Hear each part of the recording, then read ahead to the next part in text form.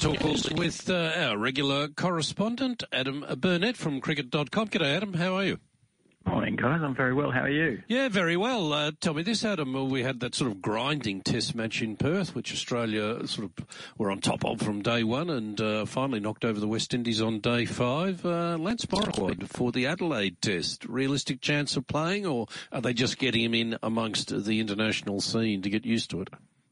I think the latter. I thought, there's no way he'll play. But then I thought, hang on, maybe he's a chance. You know, we saw Stark there with his getting his fingers bandaged, all the rest of it. I thought, maybe they'll rest Stark for the South Africa test. But then pink ball test, Adelaide, Stark's record is second to none. So I think they'll be pretty desperate to play Stark. And in which case, I sort of see Morris as Stark's potential replacement. Boland and Nessa are more of a Cummins and Hazelwood type substitute.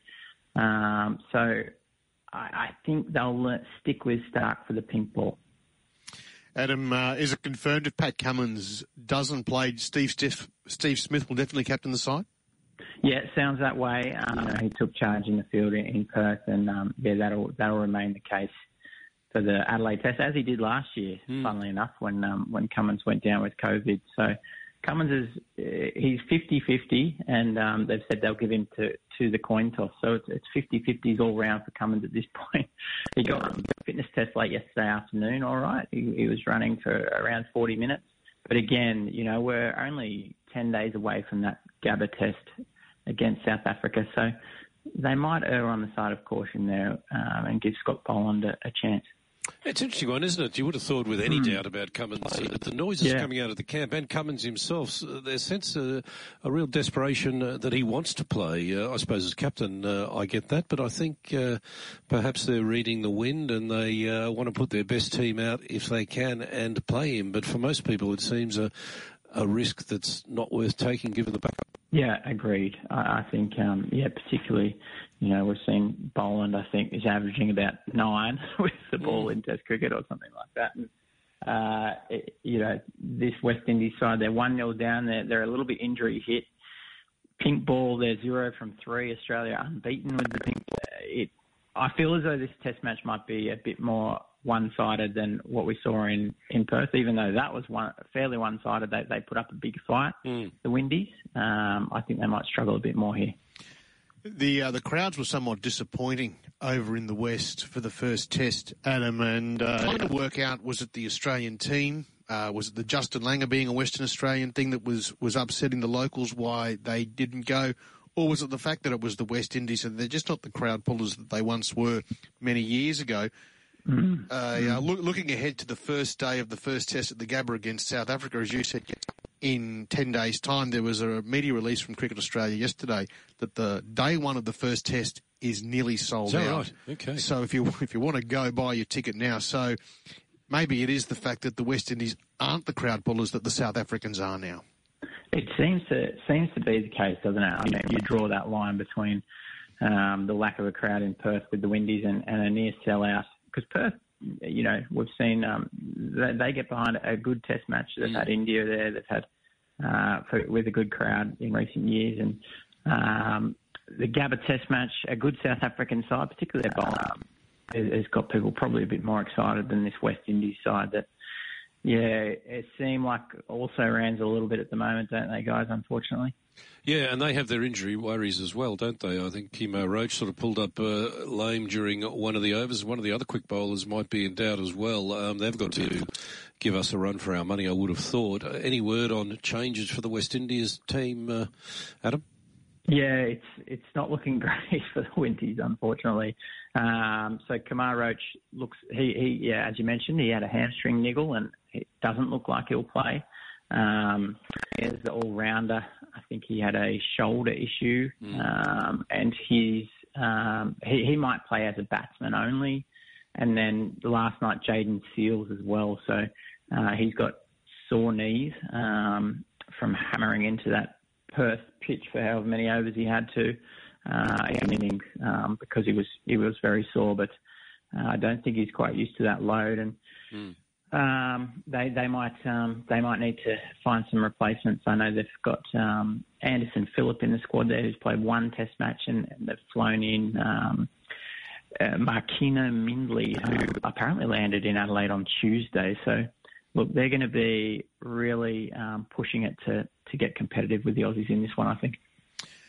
Michael Neser has found himself being, I don't know, given the tag of being a pink ball specialist. He's only played the one Test with the pink ball. How do you become a pink ball specialist?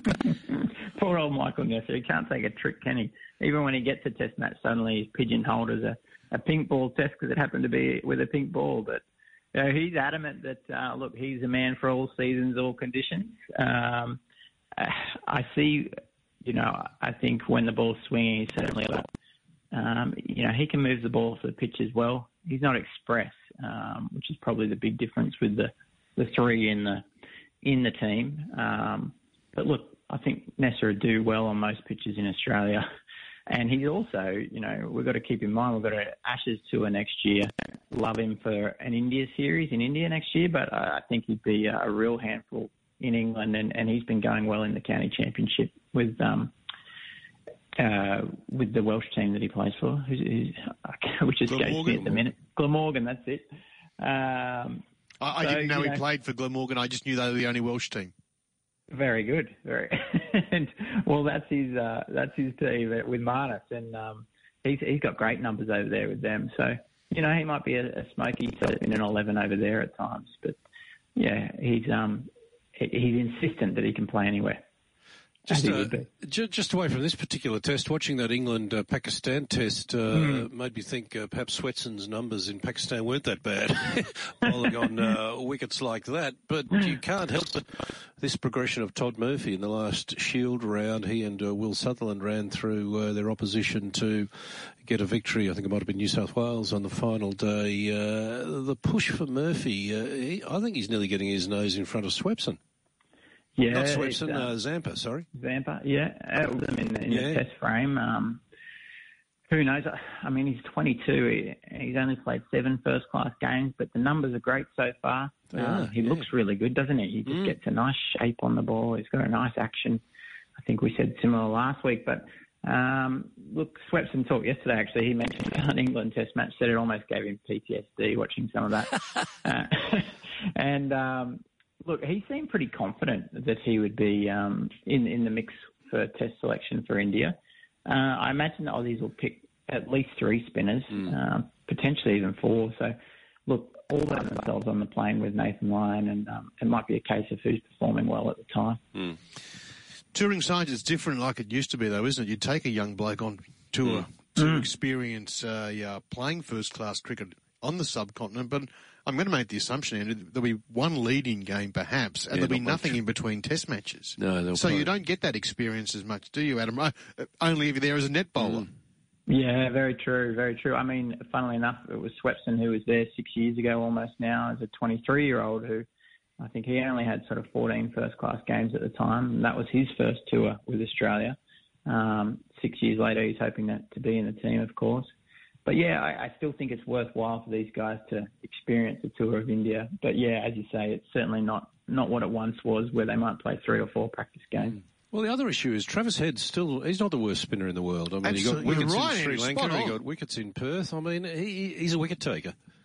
He is. He's one for none, isn't he? You've got to love it when you've got someone in the team who you can throw the ball to like that. And, yeah, he's been handy. I think he took 4 for in an innings in Sri Lanka, and then, Nathan Lyon was quite impressed with him in Perth, actually. Doesn't time go quick? Young Mitchell Swepson is now 29. Is that right? Yeah. Okay. Well, still with a leggy, plenty of time to go, but time stops for no one, and all of a sudden the next wave is coming through and putting pressure on him. So, I think, as I say, the wicket in Pakistan that everyone saw the other day probably just put in perspective how tough it is to bowl over there. Oh, absolutely. Adam, always a pleasure, mate. Enjoy the pink ball Test. We'll chat next week, getting ready for the Aussies here in Brisbane taking on South Africa. Looking forward to that one, fellas.